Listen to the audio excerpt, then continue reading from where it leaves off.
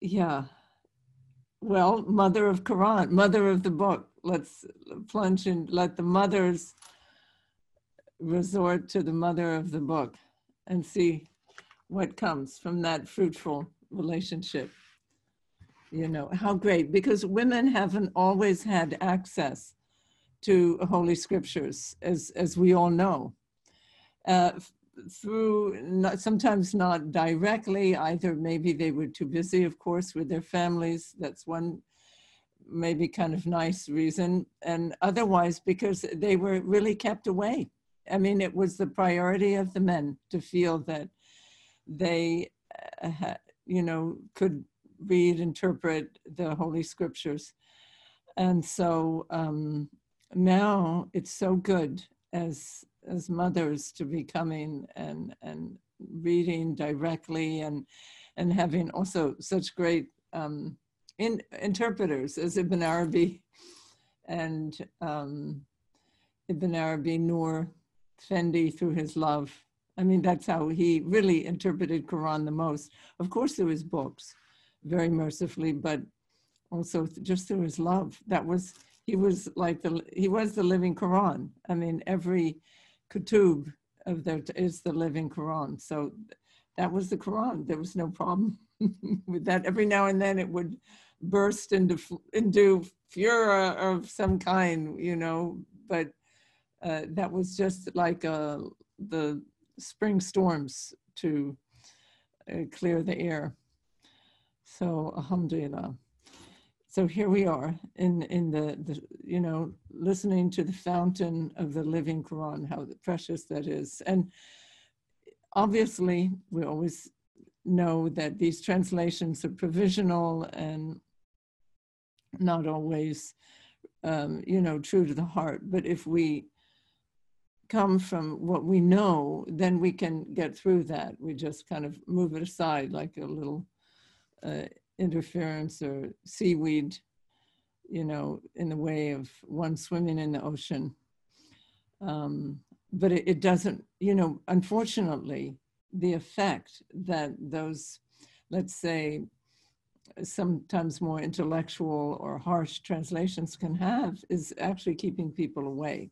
And that's very unfortunate from the book. But so let's see, inshallah, let's go forward and build, you know, this body of Quran and deeper understanding that it's really the book of love, and that all those, you know, thunderings on the part of the beloved is that it's the heart of love that is hurt literally by the ones who don't receive that love. But you know, inshallah, let's offer a Fatiha for that section of Quran, and that it bring peace, as it says, that it bring you know, peace to hearts and knowledge and wisdom. A Fatiha. Bisari Janabi Hazreti Pir. Allahumma salli ala Sayyidina Muhammad wa ala ali Sayyidina Muhammad wa sabbi wa sallam. Bismillahirrahmanirrahim. Alhamdulillahi Rabbil Alamin. Ar-Rahmanir-Rahim. Maliki Yawmiddin. Iyyaka na'budu wa iyyaka nasta'in.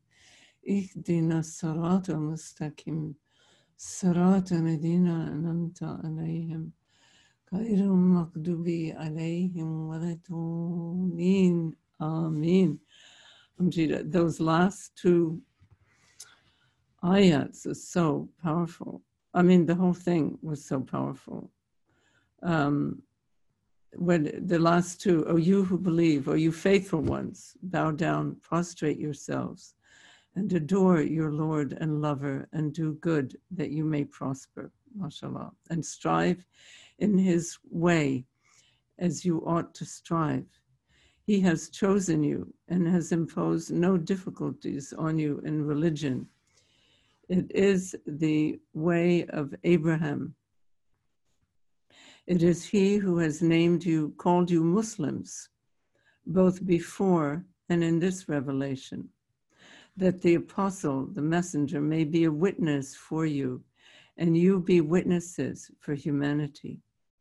So establish regular prayer, give charity continuously, and hold fast to Allah. He is your protector, the best to protect and the best to help. MashaAllah. I mean, that really sums it up, sums up the whole book, you know, those last two. And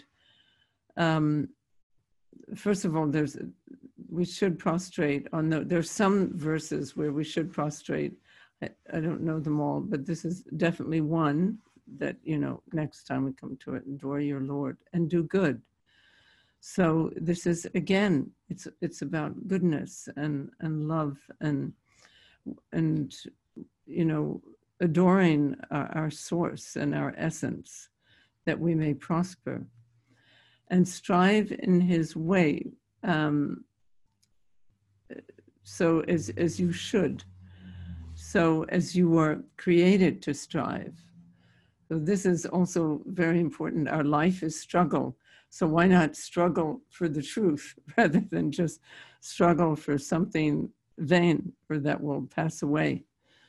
He has chosen you. How beautiful, how touching that the faithful have been chosen to be the faithful ones and to be the ones who struggle for truth, and has imposed no difficulties on you in religion, mashallah. And it's true that this way it's really very simple. I mean, sometimes people make it complex, but it's not really complicated. Again, it's a call to truth, to goodness, to clear seeing, to charity, to compassion and kind thinking, loving kindness. It is, here it says the cult, milata. Milata really is more the way or the sunnah or the custom of Abraham. And so as we know, the way of Abraham was very simple. It was direct seeing, direct knowing that he received from his Lord. It is he who has named you Muslims, both before and in this. So that's very interesting too. And as we know, the Quran speaks of Muslims in prior revelations among the Jews, among the Christians, those who believed and followed their messenger. So Muslim is not something that is limited to the people, you know, of Quran. It's the Muslims are people who are any people of faith and truth. And that the apostle may be a witness for you. So, but we have our messenger Muhammad sallallahu alaihi wasallam. So he will be a witness for us that we followed in this way, that we were faithful, essentially. And we be witnesses for humanity. So, inshallah, we are also called to witness. And when I think Noor asked Safer Effendi, you know, who will be those who intercede on the last day, because Noor's great concern, as also he had that tenderness of the Prophet and being concerned for humanity. And Safer Effendi said, all the believers, everyone will be able to intercede for someone, for others, for their families or their friends, their neighbors.